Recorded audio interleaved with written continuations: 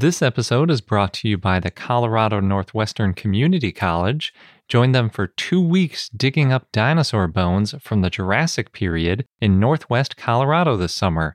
For details, go to cncc.edu/dinodig. As you write your life story, you're far from finished. Are you looking to close the book on your job? Maybe turn a page in your career? Be continued at the Georgetown University School of Continuing Studies. Our professional master's degrees and certificates are designed to meet you where you are and take you where you want to go. At Georgetown SCS, the learning never stops, and neither do you. Write your next chapter. Be continued at scs.georgetown.edu/podcast.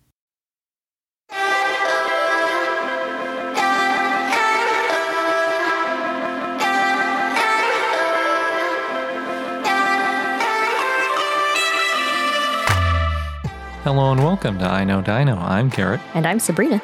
This week we have an interview with Eric Morschhauser.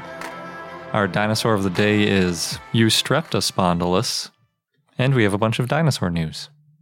But before we get into all that, we want to thank our patrons, Chris, Nicholas, Kyle, and Betsy. Thank you so much for your support, and it means a lot to us. And if you want to join this awesome group of people or check out some of our other reward tiers, then look up our Patreon page at patreon.com/iknowdino. So jumping right into the news, first we have a couple articles about teeth, which is pretty enthralling depending on how into teeth you are.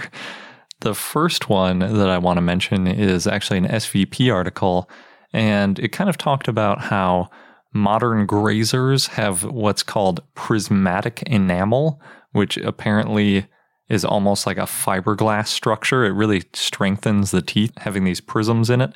And they also create what's called fracture resistance. Specifically, grazing mammals have this, like if you think of like a cow or something. And when they're grinding their teeth, since they're picking up the grass off the ground, if they, say, get like a little pebble in there, they could break a tooth. So they have this fancy fracture-resistant prisms in their enamel, and that prevents the crack from spreading throughout the tooth, and it kind of stops the crack from going too far and breaking things. So it's good because there are no dentists. Yeah, and they really rely on those teeth. So some dinosaurs had teeth that were kind of similar in that they were also grinding up plants, and they used things that are called dental batteries, and we've talked about those a little bit before. And potentially what can happen is if things start wearing unevenly, you can get things called wave mouth, which is something that horses get. And it basically it's called wave mouth because basically the upper and lower row of teeth have like a wave shape to them. So you imagine like the front teeth on the bottom are taller and shorter on the top, and then you go farther back and it kind of makes a wave shape on the bottom, and then you have the opposite wave shape on the top, which is obviously not ideal for eating. But yeah, that kind of thing can happen if you get uneven wear on your teeth. So they were trying to figure out if dinosaurs had any problems like this. So they simulated tooth wear using the material properties of the teeth that they had fossils of. And they found out that dinosaurs didn't have this fancy fiberglass-like prismatic enamel, but they have what's called wavy enamel, and it was kind of the shape of the structure of the enamel itself effectively reduces the risk of enamel fracture in a very similar way to those enamel prisms in modern animals. So that was pretty cool, and obviously something that you'd want if you were an herbivore grinding up lots of plants. Definitely. But then there's a new article that looked at some of the differences in structure in the teeth between different kinds of dinosaurs. And this group used something called third harmonic generation, or THG microscopy, which is used only with specific structures. So it kind of relies on the structure of the material in order for it to be effective. And it kind of needs a pattern and a certain layout in order to work. And it's because they shine a laser light in one side of it, and the amount of laser light that passes through it gives you some 3D information about the structure of the material. It's a really cool technique, and it's pretty new. Funny enough, one of the main benefits to it is that it can be used on living cells, and then we're using it on these fossils that are like 100 million years since they were alive, and, basically just rock. But it still works really well, and they used it to find differences between the tissues in the dinosaur's teeth. For example, there's this part of the tooth called the dentino-enamel junction. So it's the part where the tough part of the tooth on the outside meets the softer inside of the tooth. And based on the tubules that are inside that area and kind of their density and the number of times that they branch out, so the kind of the shape of them, you can determine some things about the strength of the teeth and potentially what they might have wanted to eat. One interesting thing that they found was that when they compared the Troodon teeth to some of the other dinosaur teeth, they found that the Troodons have, quote, highly carnivorous theropod, end quote, like teeth. So similar to Carcharodontosaurus, for instance, which obviously ate a lot of meat because that definitely wasn't grazing. It didn't even have front arms to get down to the ground or get at plants and things. So ultimately, they reasoned that, quote, Troodon probably had a diet high in softer prey items and was not processing tough plant material, end quote. And that's because it had some characteristics like the inner structure that was similar to these carnivores, but the outer shape doesn't look like a typical carnivorous diet. That's how they decided that it probably had to be a softer meat that they were chewing into. So it's another good example of high-tech microscopy and how it can give us more information about dinosaurs, even fossils that we've had for a long time. Next up, there's a new study looking at why modern birds look so similar. And basically, we're talking about within a species. And so if you look at a seagull, it basically looks the same as any other seagull. They're all kind of the same size and shape. And, down to the point where you can measure these tiny differences in different species of birds by just like a slight difference in their beak or their wing or a pattern or something. So it's quite a bit different than a lot of mammals and like even people, because, you can have two human men that are vastly different heights and weights and proportions and things like that, whereas you'd never see birds that were so different. Comparatively, crocodiles actually have quite a bit of what's called intraspecific variation, and that means just within the species, the amount of different kind of shapes and sizes and things that you get. So the question is, how did birds arrive at such low variation? And then, how much did dinosaurs have? Since obviously crocodiles are also related to dinosaurs, and so are birds. So where did that kind of intraspecific variation go away? So Christopher Griffin and Sterling Nesbitt recently looked at a huge group of Coelophysis from back in the Triassic and early Jurassic to see if these early dinosaurs had a lot of intraspecific variation. And the short answer is that they did. They did some cool analyses to kind of test all this out. But basically, yeah, they looked totally different, and they're all different sizes and shapes and things, which is pretty weird, especially if you're thinking of dinosaurs like birds. And since the only dinosaurs that are still around are theropods, the reduction in variability must have happened somewhere along that theropod evolution. Must help them in some way. Yeah, so it was helpful in the beginning to have this high variability, and they're postulating that that might have helped the dinosaurs expand rapidly after the Triassic-Jurassic extinction. And we mentioned that before, how right after dinosaurs kind of evolved, there was this extinction event, and then dinosaurs really took over when it wiped out some of the other animals. So in the beginning, it seems that it was helpful to have a lot of variability, but then somewhere along the line, it became beneficial to have less variability. Although that does make you a little bit more susceptible to extinction, as we kind of noticed at the late Cretaceous. So yeah, it's pretty interesting. We still need to do a lot more work before we can kind of determine how much variability is going on in different dinosaur species. And the biggest problem there is you need a really large sample, and you need them from basically the exact same place because you want to make sure that there haven't been any changes within the species over time and that they're all from the same population. They were all eating the same kind of things. They were all either a similar age or at least the same group. And there aren't other confounding factors making them look different. Yep, definitely interesting to think about. Next in the news, Smithsonian Magazine shared a behind-the-scenes look of the new National Fossil Hall, which opens in 2019, and we'll post a link so you can watch it. It's a bit long, but I still enjoyed playing it. I mean, I was playing it in the background for some parts of it, but the part about the National Fossil Hall was very interesting. Yeah, it's really cool. So the National Fossil Hall was open for 103 years, and they closed it in 2014 to change things up. And during that time, a lot of new discoveries happened. Obviously, in 100 years is a lot, and then you think about the discoveries that have happened just the last 10 years. So along the way, they found a way to date fossils. Then the Chicxulub impact theory came up. And then the idea that there's this link between birds and dinosaurs came up. And when they closed the hall in 2014, the museum packed up all their skeletons, and apparently the Diplodocus had been in the same spot since 1923, which is crazy to think about. And when they did that, they found murals by Jamaturnis from 1960 to 74, and he's still around, so he helped them figure out what to do with the murals. They'll be displaying some of them and making books out of them. And this artist also had in his house drawings of every animal in the hall, a drawing for the muscle and a drawing of the skeleton that he had made. So the new hall, the David H. Koch Hall of Fossils Deep Time, opens on June 8th, 2019. And it will have a T-Rex from the Museum of the Rockies that they're leasing for a long time. Seems like they intend for this hall to stay open another 100 years.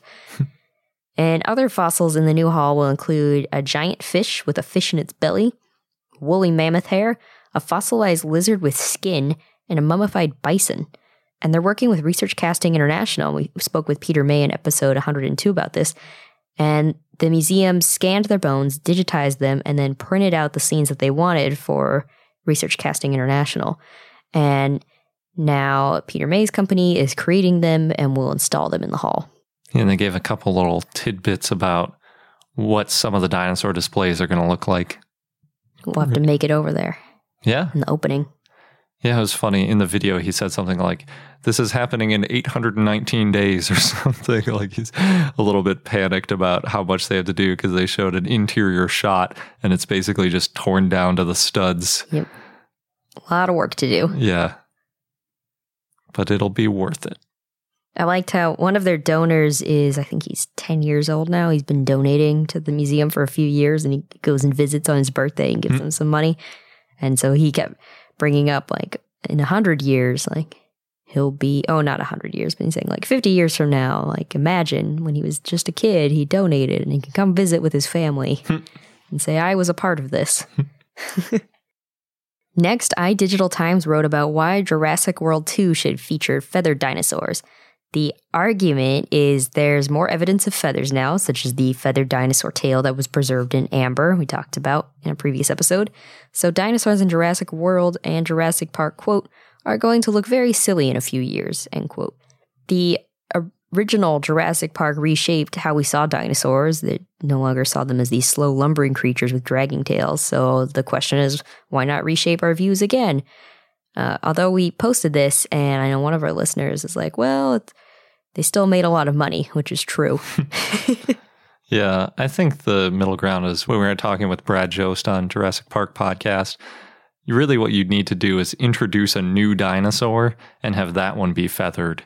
And then maybe you could phase out the old unfeathered ones. So you could put in like a Dakota Raptor or a Utaranus or something, and then just leave the old ones alone, maybe for one movie or two before you really start feathering them up. Yeah. I thought they were headed that way in the third movie because they had the quote-unquote velociraptors with just a few feathers on their heads, but then in Jurassic World, that was gone again. So, yep, we'll see. Speaking of feathered dinosaurs, we mentioned the new show Dinosaurs in the Wild previously, and it's a live-action dinosaur animatronic show that's coming to England in June of 2017. And on their website, they posted a new trailer where you can kind of see something. It's basically just a T-Rex, but they do have it covered in proto-feathers. And it basically has feathers around its neck and then down its back a little bit. So its head is still completely feather-free, as are its legs. We're not really sure how feathered T-Rex would have been, if at all. We think that it probably had some, at least, proto-feathers based on the family tree. But, how completely it was covered, we don't know because we don't have any good skin impressions or anything like that. And in the intro video, it roars exactly like a lion, and then its feathers around its neck make it look like it has a mane. So it's almost like they've just changed it into a big lion. It's kind of funny. So yeah, they're both predators. Yeah, they might have had similar behavior, especially if they hunted in packs or something. I don't know. But the tickets have gone on sale already for June of 2017, and that's for the Birmingham show. And the preview tickets are £20 a piece, and then after a little while they go up to the regular prices, which is going to be $29.50 for adults and £26 for kids ages 3 to 15. And then at the end of September, so after just a couple of months, they're moving to Manchester, and it looks like prices are going to be about the same. So whichever one you're closer to, you can get tickets for right now. And as a description of the show, their website says, quote, "Ride across the Cretaceous plains through herds of huge dinosaurs like Triceratops and Ankylosaurus. Then come eye to eye with an angry Tyrannosaurus Rex. You've never seen dinosaurs like this before, but remember, if you can see them, they can see you." Oh, yeah. Directly calling out. Are you talking about Jurassic Park and how they couldn't see you if you moved? Mm-hmm. I thought they were just saying that to make it sound spooky, but that could be. Could be both. Yeah. So it sounds kind of like it might be like the Jurassic World exhibition, because it talks about how you kind of enter the scene. And so I'm kind of imagining a similar kind of thing, but maybe a little bit more realistic. I'm not sure exactly how it's going to work out.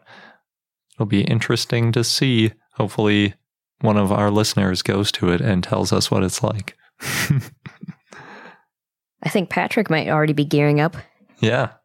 So yeah, let us know, Patrick.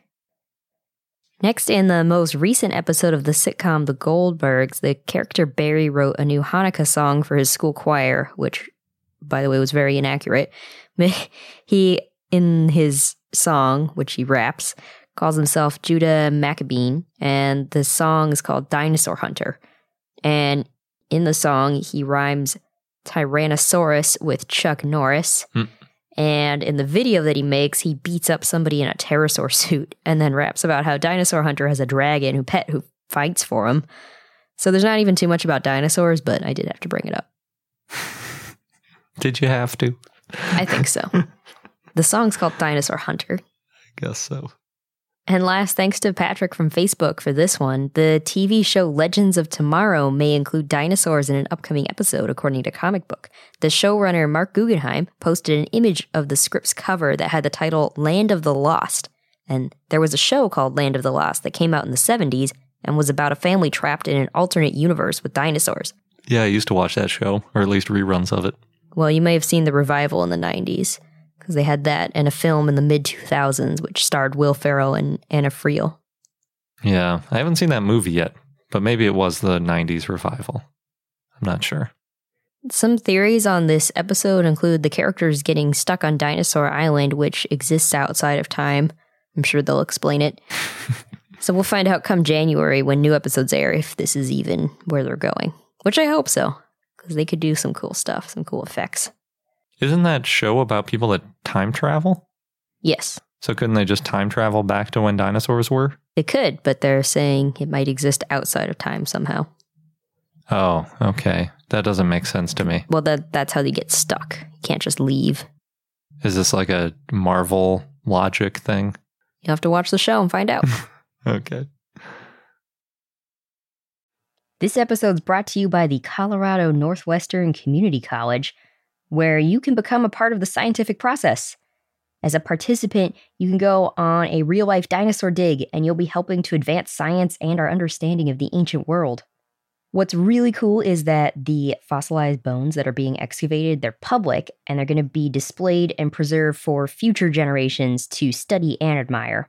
Yeah, we've mentioned how that's a really important part of the scientific process, not just getting them out and describing them once, but keeping them and preserving them so that future questions and future scientists can take a look at those bones to answer new questions and validate results. And the site is special and also near and dear to me because it's in the Morrison Formation, known for the sauropods, of course, of the Jurassic time. And it represents one of the best bone beds ever found in the Saltwash member. Yeah, the current interpretation is that the site was the result of a Brachiosaurus sort of jamming up a river and then other carcasses piling up behind it. Oh, no. And that's how we got a bunch of different types of dinosaurs all fossilizing together. So, oh no, but also, yay. Good for us as scientists. And dinosaur enthusiasts. Yes. So there are 2 scheduled digs if you want to get involved with getting these bones out of the ground. You can go from July 6th to July 20th or from July 22nd to August 5th. Head over to cncc.edu/dinodig. You'll get all of the details. Just make sure that you register online by May 31st. And again, that is cncc.edu/dinodig, DINODIG. Across America, BP supports more than 275,000 jobs to keep energy flowing. Jobs like updating turbines at one of our Indiana wind farms and producing more oil and gas with fewer operational emissions in the Gulf of Mexico. It's and, not or. See what doing both means for energy nationwide at bp.com/investing in America. And now on to our interview with Dr. Eric Morschhauser. He got his PhD from the University of Pennsylvania under Peter Dodson, and he's now an assistant professor at the Indiana University of Pennsylvania, and he's worked with early birds, theropods, and most recently, basal neoceratopsians. So, do you have a favorite dinosaur with all these different groups you've worked with? Do I have a favorite dinosaur? That's always, again, I'm going to do the thing that everybody does. It's always a tough one. Actually, though, growing up, and not even growing up, actually, growing up as a paleontologist, I should say. When I was an undergrad, I was one of those people really interested in theropods. I've since reformed, but no, I was really interested in theropods, and one of my favorites is actually Deinonychus. That's a good one, and it's one of my favorites because of the original paper. Because one of the very first scientific papers I read was Ostrom's monograph of Deinonychus. I had gotten a copy, I don't even know how, but I bought a copy of it and had it when I had very little other like real serious dinosaur material, not the number of bookshelves that shall remain nameless, but not the piles and piles that I have now. But it was one of the first ones I got. And it was really interesting because it was really interesting to read Ostrom working through the idea of what's going on functionally with the foot, what's going on functionally with the tail. Because everybody knows about the retractable claws, the elevated claws of dromaeosaurs now, with Velociraptor and Jurassic Park and everything, but nobody knew about it in the 60s. And Ostrom was Deinonychus was the first animal they really figured out. They had a Velociraptor foot already, but it turns out that the second toe was, one of the phalanges that really tells you what it was doing with the toe was broken, and the foot wasn't completely prepared out. And you can see that in the original papers from the original Velociraptor paper back in the 1920s. And so Ostrom's Deinonychus monograph, he's really just kind of thinking through that and talking about that functional capability. And I thought that was really interesting. And it's so interesting that that's actually not only one of my favorite dinosaurs, but the second phalanx of the pedal digit is actually one of my favorite in Deinonychus, is one of my favorite bones. Yeah. Because that's the exact bone that has the morphology that tells you you've got something with one of these raptorial claws. So you just need to find that. You don't even need the rest of the animal. You can be like, oh, I've got a theropod, probably, but at the very least, I've got something with one of these retractable toe claws. And so I think that's really cool. I think it's one of the things that's really interesting in paleontology and comparative anatomy are the types of inferences you can make sometimes with limited evidence. Sometimes you can't. Sometimes you do, but you shouldn't. Or at least some people do, and they should. But it's really powerful just to be able to, like, in some instances, no, really, you can know a lot about what's going on with an organism from a relatively small piece. Oh, yeah.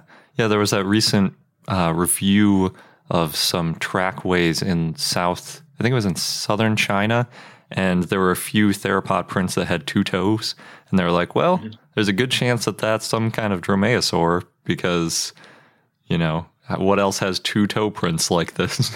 They were like, there's a chance that one of them just washed away, but really, what are the odds? Yeah, and I think that's interesting. And you get this very distinctive morphology in places. Yeah. So, yeah. Cool. So switching gears to Neoceratopsians, since that's your current bread and butter. So you were on the team that described Auroraceratops. Did you have to go over to China to do that work, or did you manage to do it from the U.S.? No, so I've spent a fair amount of time in China. So I didn't name Auroraceratops. That was before I was involved in ceratopsians. But when they named Auroraceratops, Yu Hai Lu and Peter Dodson, and actually Matt Lamana was on that paper, who's down at the Carnegie just south of me, so he's kind of my neighbor now. Not in a literal sense, but at least he's not across the state anymore. But when they named Auroraceratops, they had a skull and a mandible. And the thing for me that's really odd is that most of the world still thinks of Auroraceratops as that skull and mandible. Number of years after that, my Chinese colleague Li Daqing, his field crew collaborating with a number of people, they found numerous specimens in a slightly different locality that's only about, I think, 100 kilometers away from the type locality. They found a new locality, and it was just full of Auroraceratops. And so we put out a little paper in 2012 just to kind of flesh out some of the anatomy of Auroraceratops using just describing one specimen that had a different skull, but still a decent skull, and partial postcranium. But we just have so much more. And so, I feel like I keep walking around until these papers come out.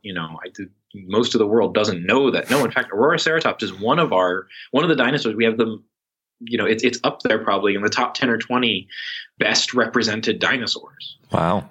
But nobody knows that yet. So, and that's on me, and I'm working on it.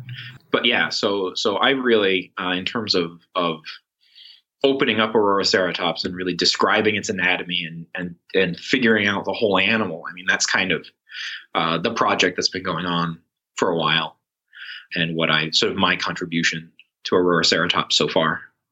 Cool. So are they all, there's the one head basically from one part of China, and then you've got a whole group of them in another spot, and that's so far all the places they've been discovered? Yeah, I think we only have material from these two. They're in these two little structural basins that, again, aren't that far from each other. This part of China, the geology is a little bit challenging in terms of the actual biostratigraphy, the sort of figuring out exactly where in a particular set of rocks each specimen lies relative to each other. Oh. Because what happened is, basically, long before India collided with Asia, you actually had some island arcs. Imagine something like Indonesia or that was plowing into the south of Asia at this time, squishing it up to the north.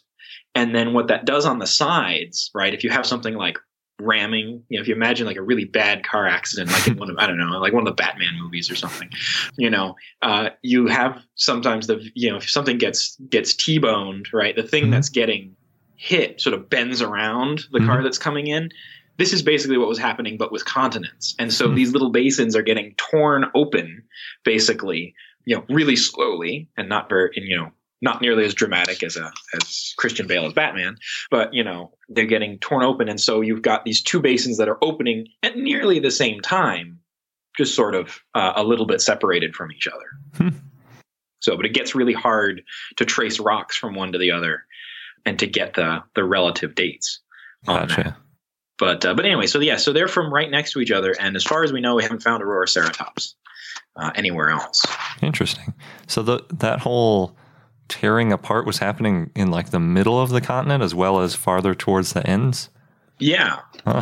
Well, again, you have to remember that, again, stuff is joining essentially Asia from the south, but there was no India there, right? So you can take everything from the border from Nepal south, and that just wasn't there, right? And so these things that are joining Asia, we're meeting it up somewhere in the middle of where the Tibetan Plateau is today. And again, you've got numerous little things that sort of, I like the term for it when you have things start to join a continent. Geologic term is called docking.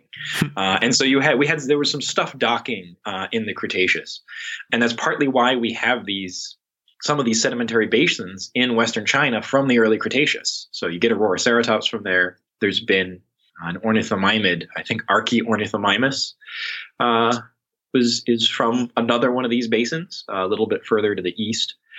And so that's how you get some of this stuff that's in Western China. But yeah, so Auroroceratops is only found in these two little localities that are approximately 2 hours from the nearest substantial settlement.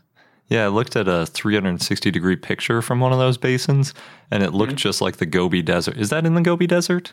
It is in the Gobi, yeah. Okay. We're in the western Gobi. So people sometimes call it the Trans-Altai Gobi, because you get the eastern Gobi, which is where, say, like the original Psittacosaurus locality is eastern Gobi.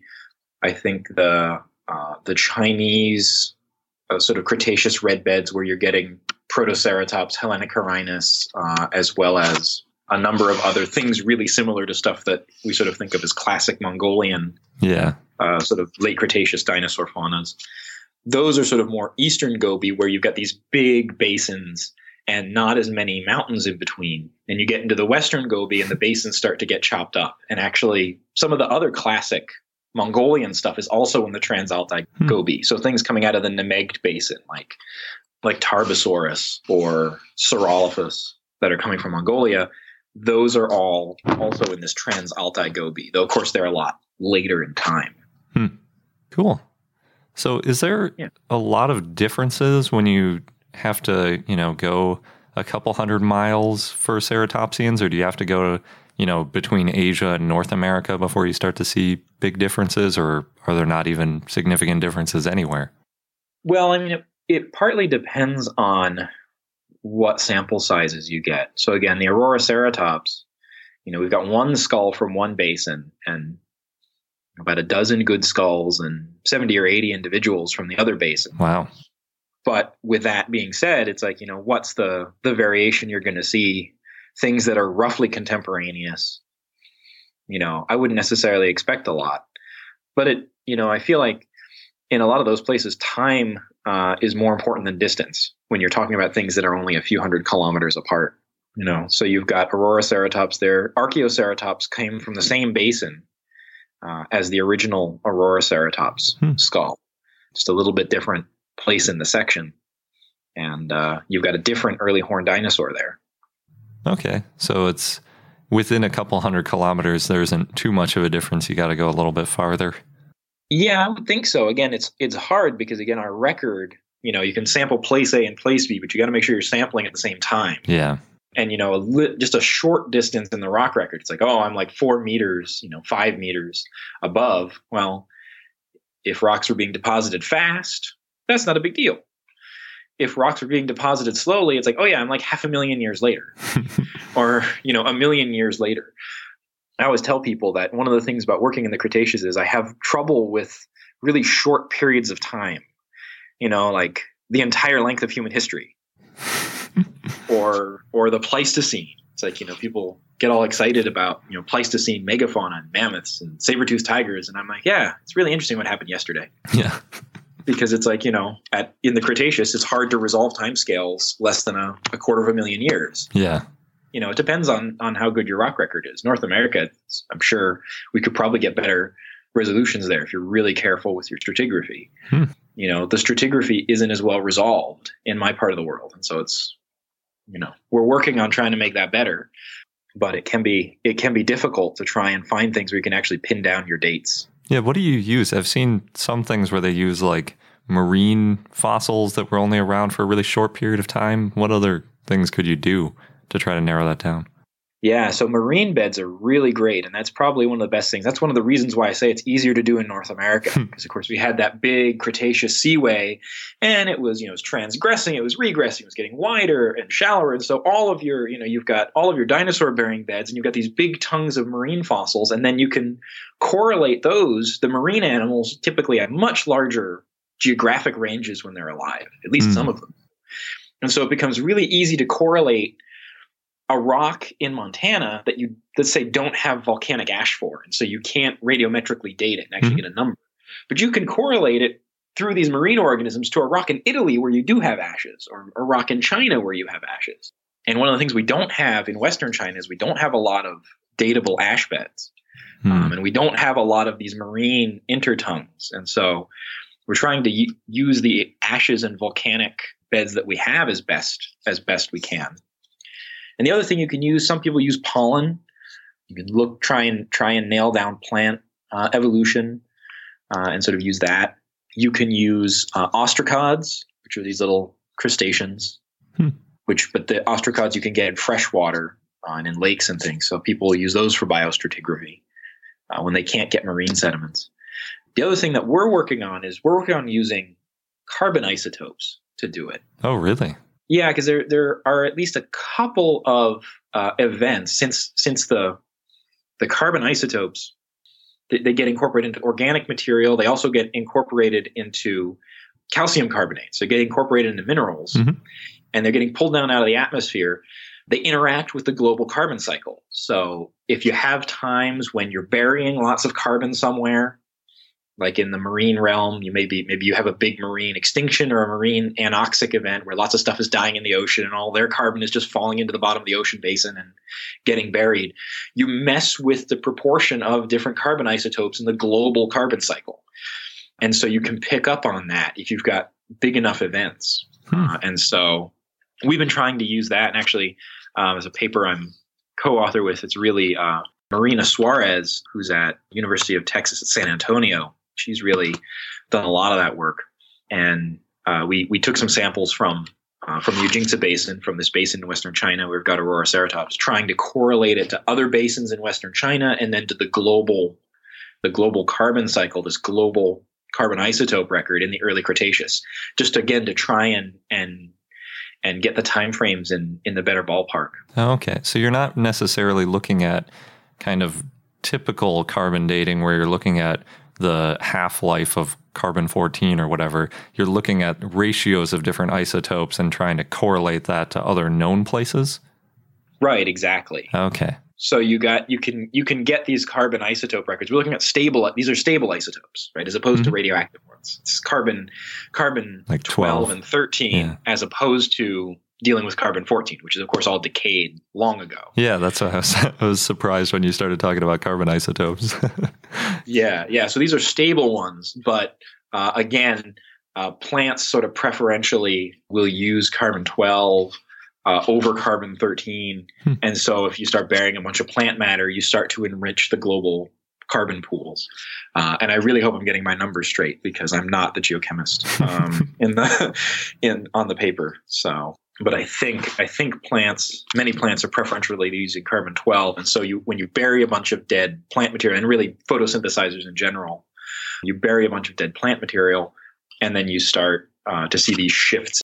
Again, it's the entire carbon cycle. So there's lots of things that can affect it. People use it as proxies for a number of different things, not just, we're just trying to use it as, look, there was an event in the carbon cycle, and we can see that event in these rocks in, say, Italy. We can see this event in early Cretaceous rocks in Utah, which is where I know Marina Suarez has done a lot of work as well, working with Jim Kirkland, looking at dates and at sequence in eastern Utah. And we can look at it now in Western China. That's really cool.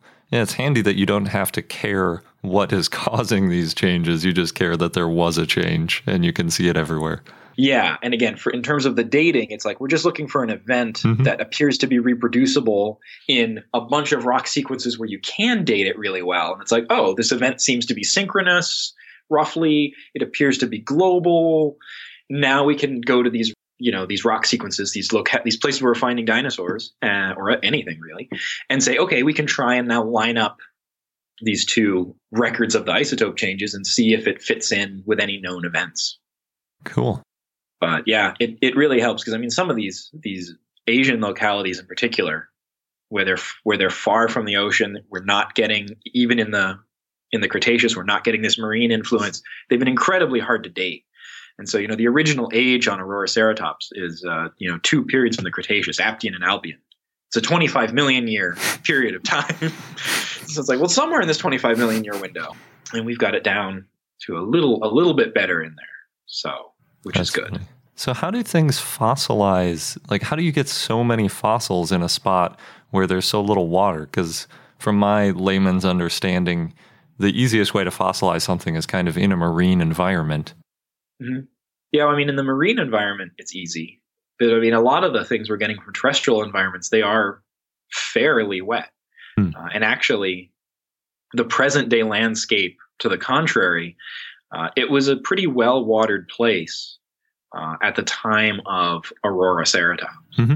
So this part of Western China, which is incredibly dry today, we've got the only thing that happens, two things happen in our field area today. There's a coal mine not too far away, lower in the sequence in the Jurassic rocks that are there. And apparently, we actually are excavating and prospecting across pasture land. Which I look around and there's really just not enough vegetation for it to wrap my mind around, but it's camel pastures. And so occasionally we'll wake up in the morning and there'll be camel footprints that are over the tire tracks that came in the night before or whatever. So we know that the camels have been wandering around. I've never actually gotten to see them. They're pretty skittish. That's really funny. I've seen evidence of the shepherds too. They ride around on motorcycles. So we've got these like dirt bike tracks as well that, again, from people and dirt bikes that we never see. But it's really dry now. But there are stream beds, there are river beds, there's evidence of abundant plant roots. We've got root casts all around. So I mean, when Auroraceratops was there, it's not as though it was dunes or scrub or anything. It was pretty well watered and pretty humid, or at least somewhat humid enough for abundant plants. It's really kind of funny. I think the rocks that they're buried in are very different than what I was used to working in when I was doing stuff in Montana. But part of that is when you're looking at the rocks in Montana, you were 30 miles, 40 miles, 50 miles from the mountain front in the Cretaceous. The entire basin that these Auroraceratops are coming out of is only about 30 kilometers across. And so the rocks look completely different because they basically just fell off the mountain and got carried down. Huh.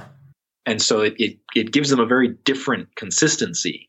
But the environments actually probably weren't all that different, except that, the streams are a little bit smaller because it's a smaller catchment, smaller basin, closer to the source, that sort of thing. But it was actually a pretty wet time, near as we can tell. And people have sort of interpreted there as being a large lake in the basin. I'm not sure.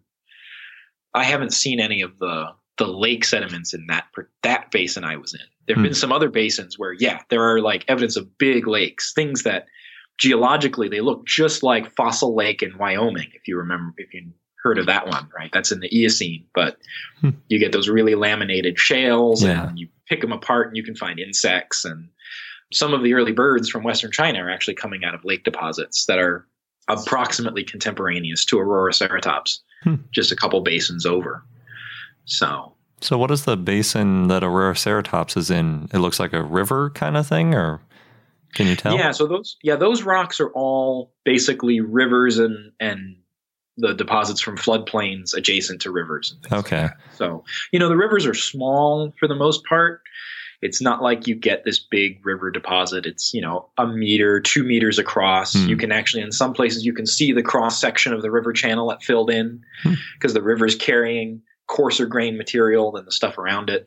So, you've got these channels. You can even follow them because they're a little bit more resistant to erosion than the rest of the landscape. So a lot of times you'll have, the channel just kind of there snaking across the the Badlands, and this little, pillar of rock or this small hill underneath it that it's sort of protecting from being eroded away.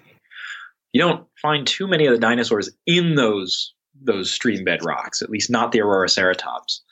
The bone you find in there tends to be pretty beat up, but they're coming from that stuff that would have been the floodplain. It would have been next to the river, adjacent to the river, in between the rivers. Gotcha. Sort of.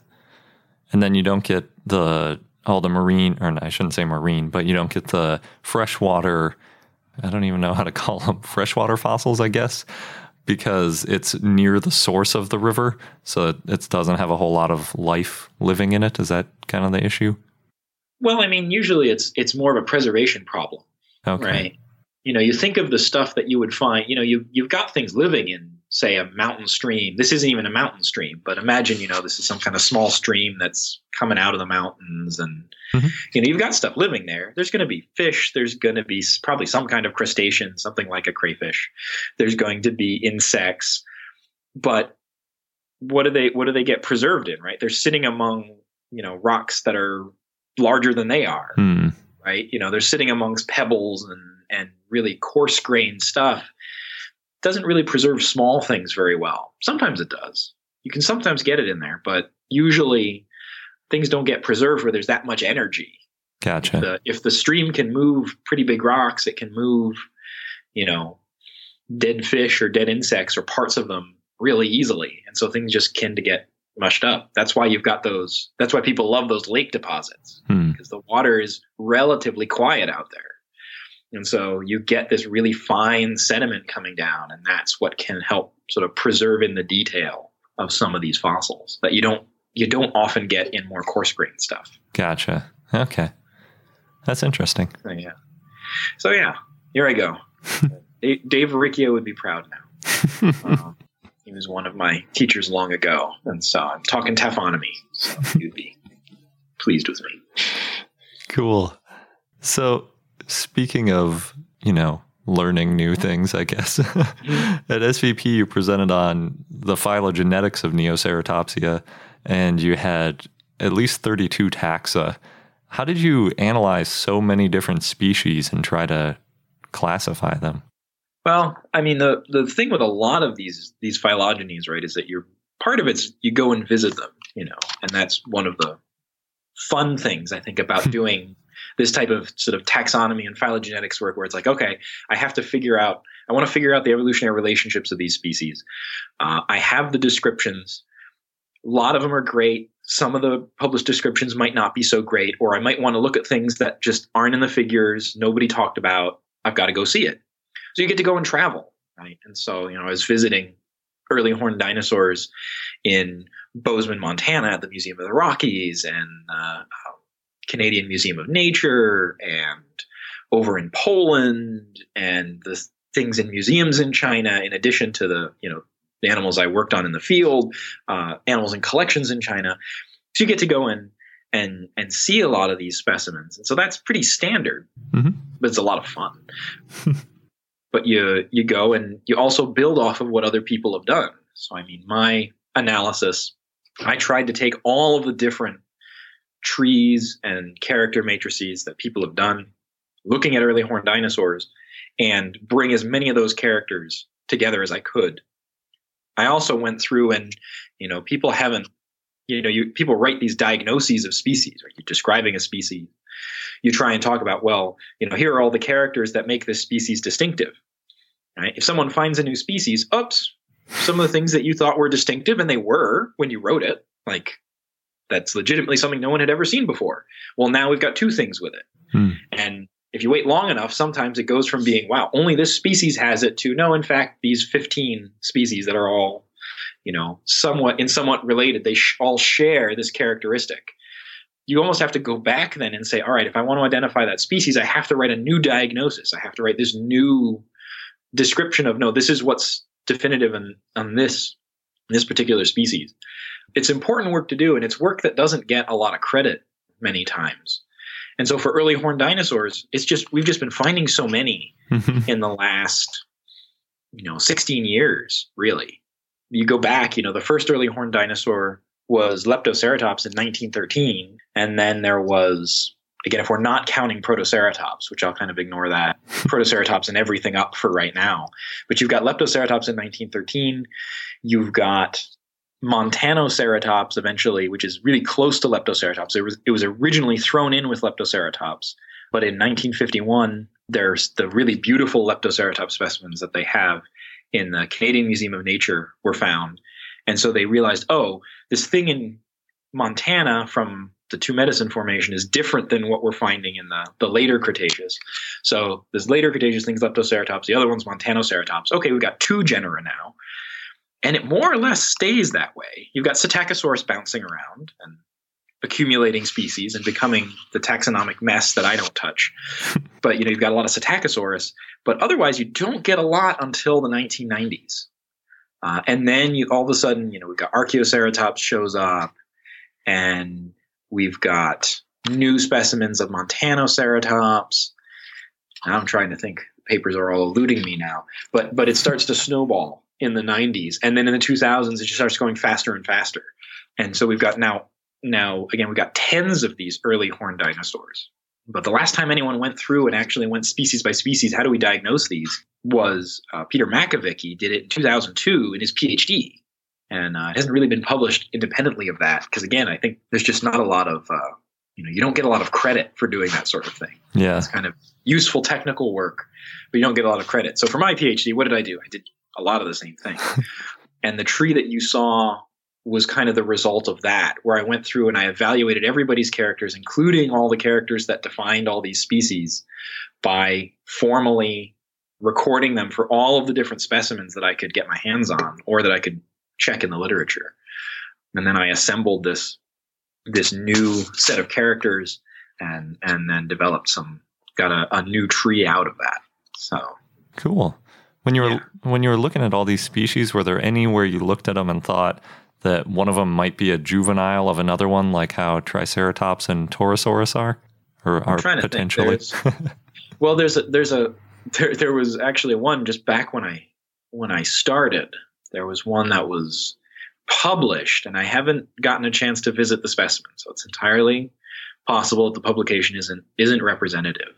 But there's an animal that was published out of Russia, and it's a Mongolian specimen, and it's called Gobiceratops. And the skull is incredibly small, which I mean, size isn't everything, as Jack Horner would say, as John Scannella would say, as I would say. But it has really large orbits for its body size. It has a really short snout. It's got a tooth count that's a lot lower than most other adult horned dinosaurs. It doesn't have a frill. Again, I think of it as like a little golf ball with eyes. And it looks a lot like individuals that have been identified, those kind of features: large eyes, short snout, lack of frill, reduced tooth count. You see that in lots of things that no one's really arguing are juvenile members of other ceratopsian groups. So there's the adorable little Psittacosaurus skulls that are in New York. Mm-hmm. That are on display in the AMNH, which I love that they're out there. Yeah, those are great. Is that the one where they have a magnifying glass in front of one of them? Right, exactly. They're just so small. Gobiceratops, this skull that's supposedly an adult, which the paper claims is an adult, is just that small. Wow. So I think that one, again, I haven't seen it in person, so there's still the chance that I'm wrong. I don't think they really marshaled a lot of evidence in terms of the age of that specimen, but a lot of those features are a constellation of things that we see in juveniles. So there's probably one or two species out there that may be juveniles of others, but at the same time, a lot of these animals are coming from different places and different places in the stratigraphic column. I can think of Aquilops as one. It's a North American horned dinosaur. It's actually the oldest horned dinosaur from North America. It was described back in 2014, I think. Mm-hmm. And Aquilops is great because you can go and 3D print it. Nice. They've got the skull out. The data is free on PLOS One. The paper was on PLOS One. You just go. You can get the 3D data for the skull, and you could 3D print your own little Aquilops. And I actually did. because it's great. But, the entire skull of a Quillops is only about 5 or 6 inches long.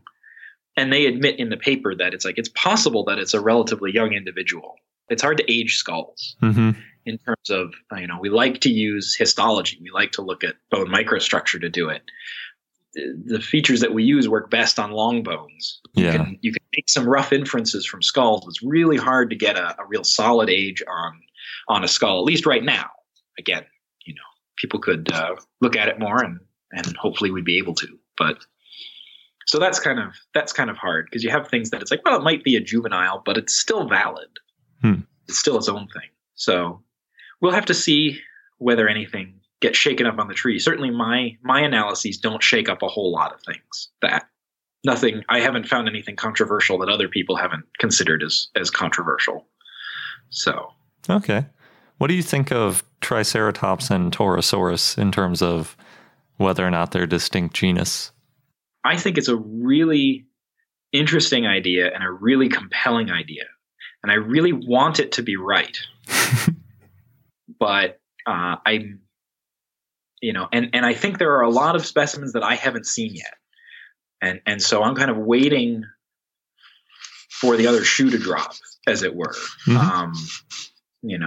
I think the argument that Netoceratops isn't something distinctive is good and fine. It's a something. It's probably a Triceratops. It's also an awful lot of plaster, which is a bit vexing.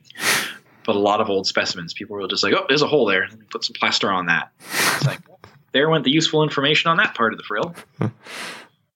And I think some of the features that have been identified are really interesting. And again, I think it's a very, very much a live hypothesis and a good hypothesis. I want those transitional ones. I want really good, definitive especially transitional forms of the frill, where it's not an incomplete, where it's just sitting there and it's just parietal fenestrae. Okay, good. And they're small, and there's histologic evidence that they're expanding, and here's the parietal, and it's tied up with one of these transitional squamosals that they talk about, and I want all that together, and I want limbs that you can thin section and get histology off of the limbs that are associated with the heads, which is the thing that Triceratops never gives you enough of. It's almost always like Triceratops postcrania associated with skulls would be really nice. I mean, either that or like everyone says, it's like, or a baby Torosaurus, just something that gives us a nice split. That'd be easier to find because then you just need the skull. It's true. You really just need the parietal. Yeah, that's true. I mean, you might need some more, but yeah. So I guess I'm in the camp that it's like I really want more evidence because it's. I think it makes a lot of sense, but at the same time, it really is one of these hypotheses that's sort of pushing our understanding of living organisms as well, because it kind of goes against our general understanding of how a lot of living organisms develop.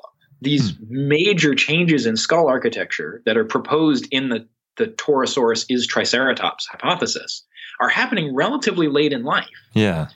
And while they're not theoretically impossible, it's not like this happens in every organism that we see. We have a lot of organisms today that have this kind of determinate growth where it's like it grows and then morphology stops changing in a big way. Yeah. You might get some changes, but you don't have things, dramatically elongating these big cranial features late in life. Yeah, big holes opening up in the skull.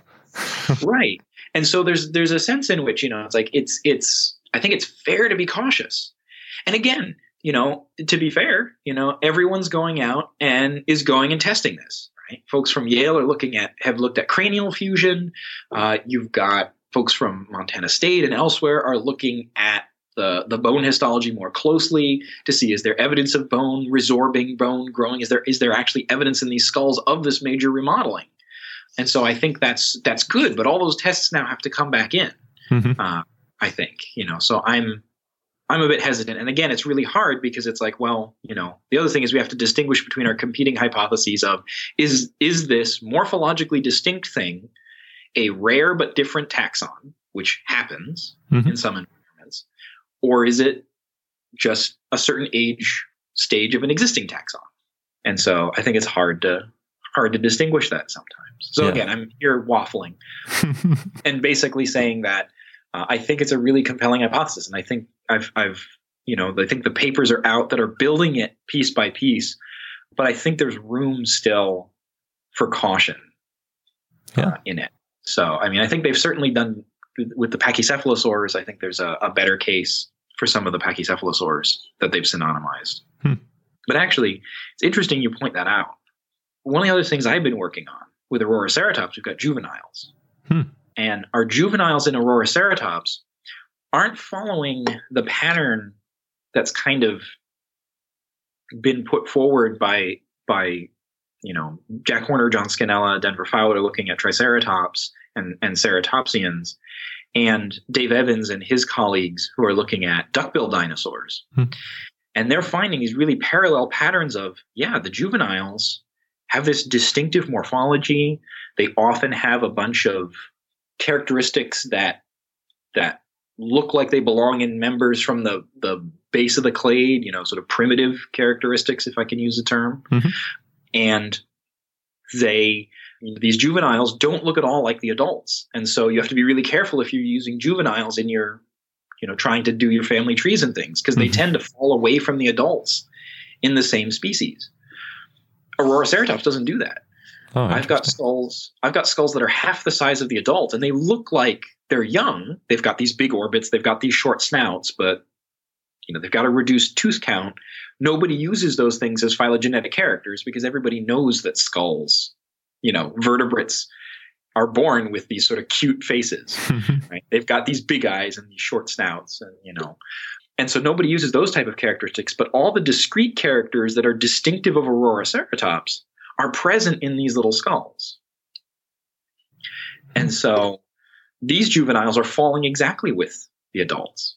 And I think what might be going on there is I think the work by Evans and Horner, they're looking at dinosaurs with these elaborate cranial structures that are also appearing relatively late in life. These sort of possibly, whatever their function is, whether it's species recognition or sexual selection or some kind of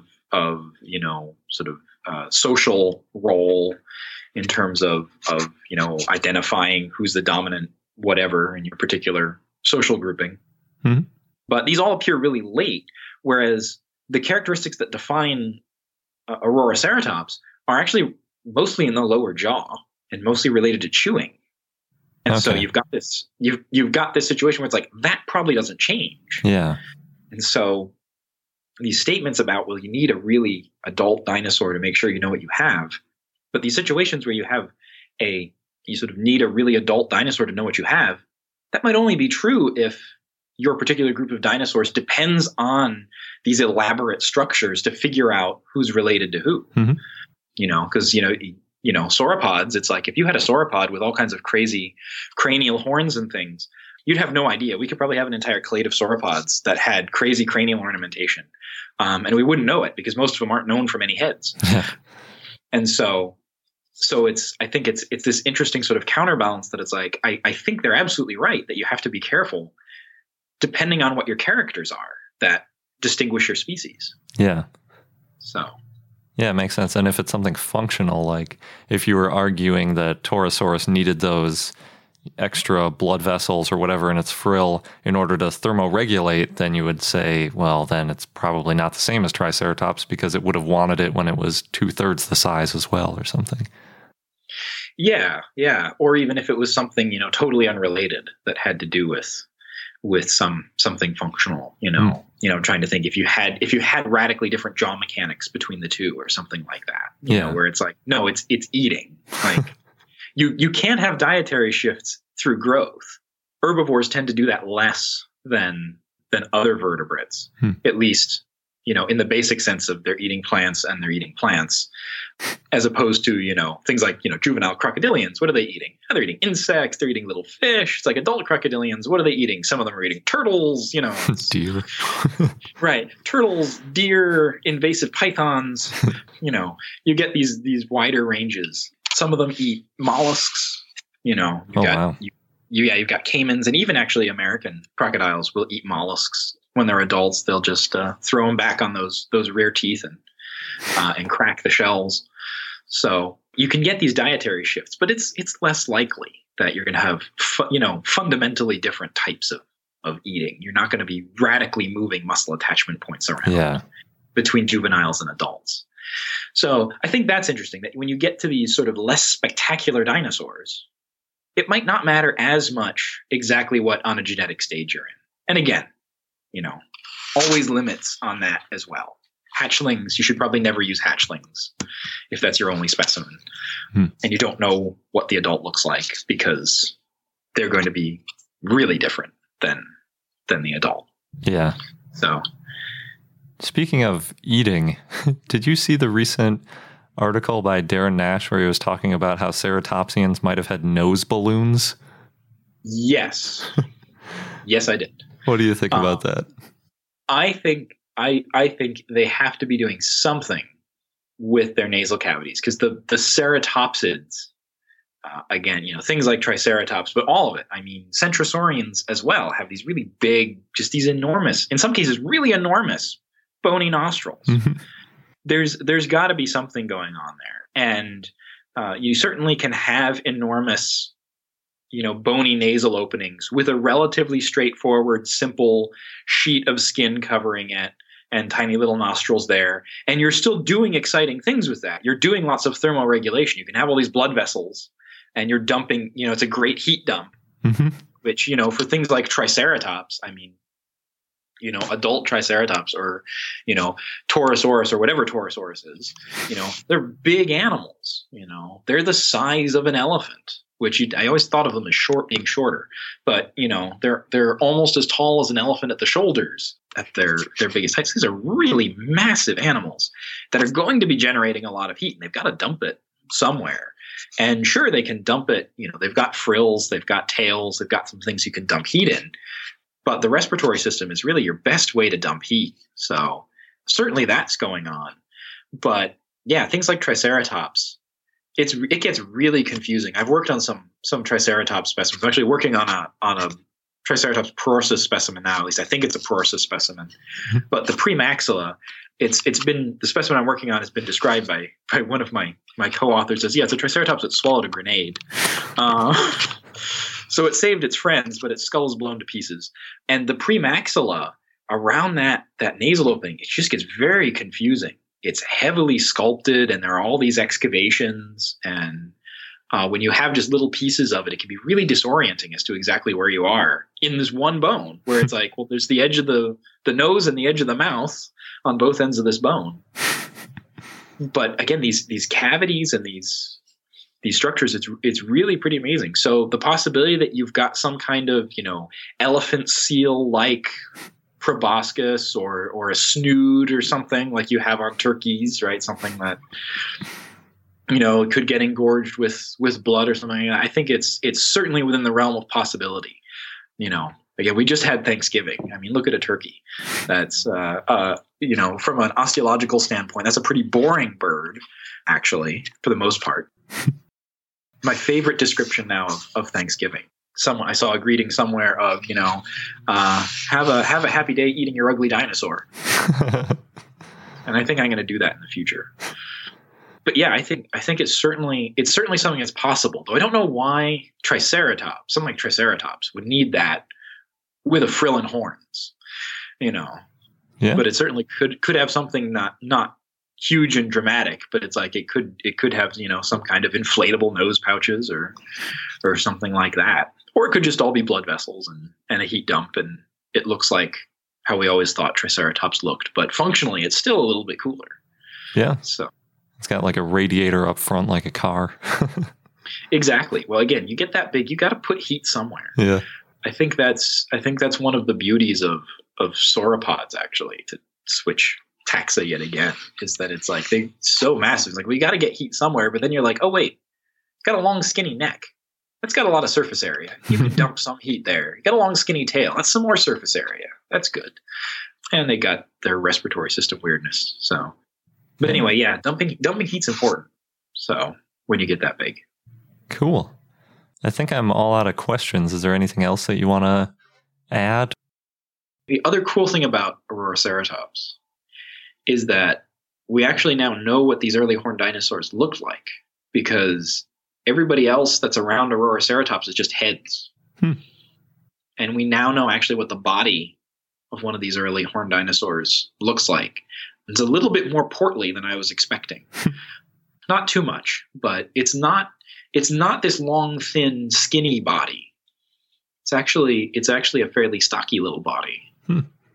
Still bipedal, still has your standard. I feel like there's these sort of standard ornithischian hands that look like tiny little short-fingered mittens. But Auroroceratops still has that, but the body's a little bit shorter than we would have necessarily expected.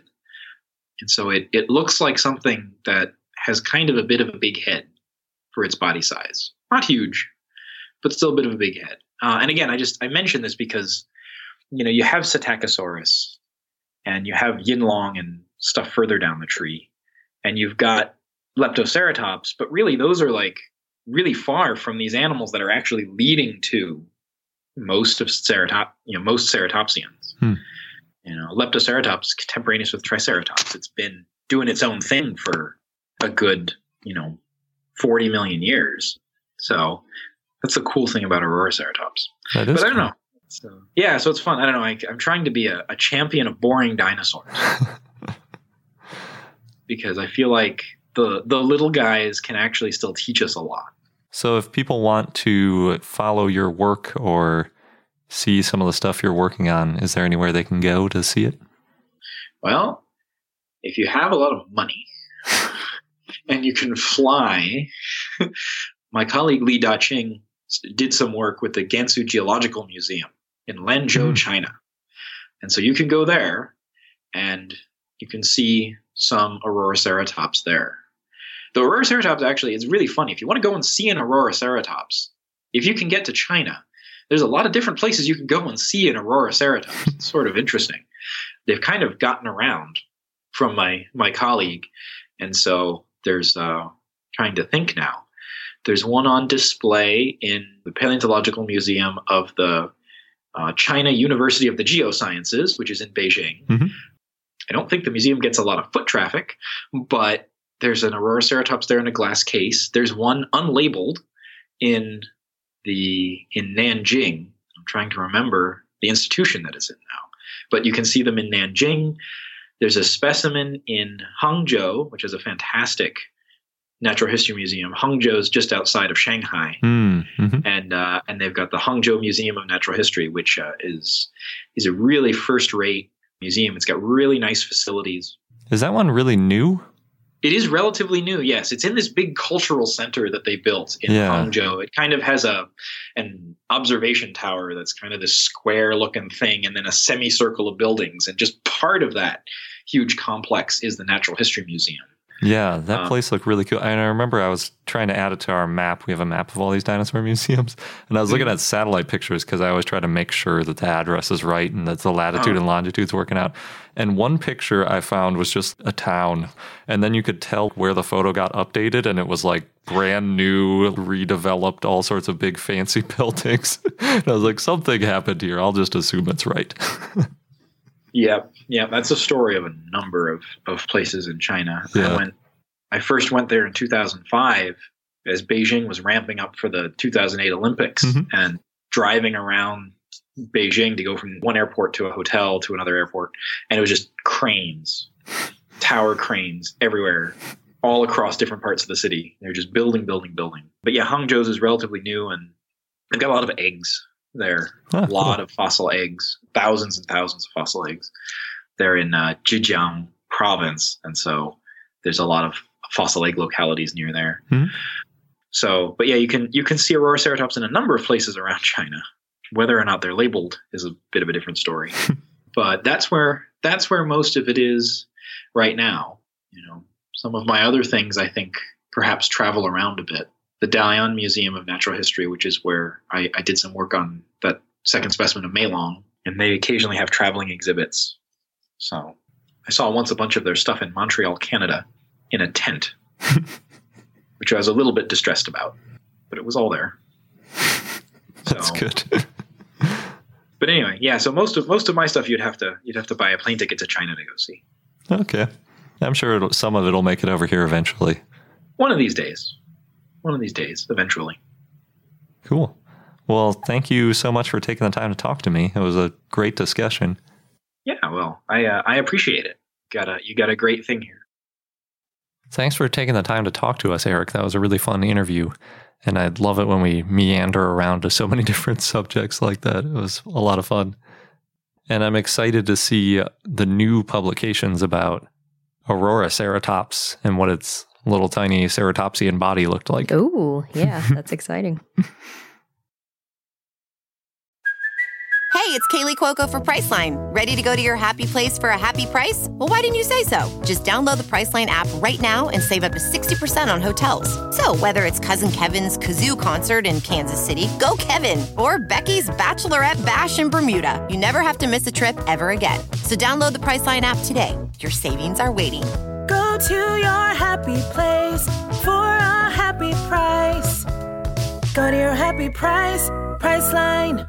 CarMax is putting peace of mind back in car shopping by putting you in the driver's seat to find a ride that's right for you. Because at CarMax, we believe you shouldn't just settle for a car. You should love your car. That's why every car we sell is CarMax certified quality, so you can be sure with upfront pricing that's the same for every customer. So don't settle. Find love at first drive and start shopping now at CarMax.com. CarMax, the way car buying should be. And now on to our dinosaur of the day, Eustreptospondylus, which was a request from Cole via Patreon, so thanks, Cole. The name means true Streptospondylus, and that means turned vertebra. It was a megalosaurid that lived in the Middle Jurassic in what is now England. The fossil was found in 1870 and at first was assigned to other genera. In 1870, some workers found a theropod skeleton at Somertown Brick Pit, north of Oxford, England. James Parker, a local bookseller, acquired them and then showed them to John Phillips, an Oxford professor, and Phillips described the fossils in 1871, but didn't give them a name. At the time, though, it was the most complete skeleton of a large theropod found. Baron Franz Nopska reassigned the skeleton to Streptospondylus cuviei in 1905 to 1906. Richard Owen had first described it in 1842, and this is based on it being related to the type species Streptospondylus altorvensis. Unfortunately, that was named based on very incomplete remains. Also, Frederick von Huene apparently sometimes called the specimen Streptospondylus cuviei, and other times Megalosaurus cuviei. Alec Donald Walker renamed it to a new genus in 1964 to Eustreptospondylus oxoniensis, and the species name refers to Oxford. He also named a second species, Eustreptospondylus divsensis, in 1964 based on a French find, but in 1977 this was reclassified as the genus Piptosaurus. Eustreptospondylus is the most complete large theropod from Jurassic Europe so far. Only one skeleton has been found so far. And in 2000, Oliver Rahout found that there are only minor differences in the hip bones between Eustreptospondylus and Magnosaurus, which is another megalosaurid. And in 2003, he suggested that they should be the same genus. So Eustreptospondylus would be Magnosaurus oxoniensis, but not everybody agrees with this, as is often the case. In 2010, Gregory Paul suggested it was the same as Streptospondylus altdorfensis. Rudyard Sadler published a modern description of Eustreptospondylus in 2008. It was found on an island and lived when Europe was mostly made of islands, so it may have been able to swim.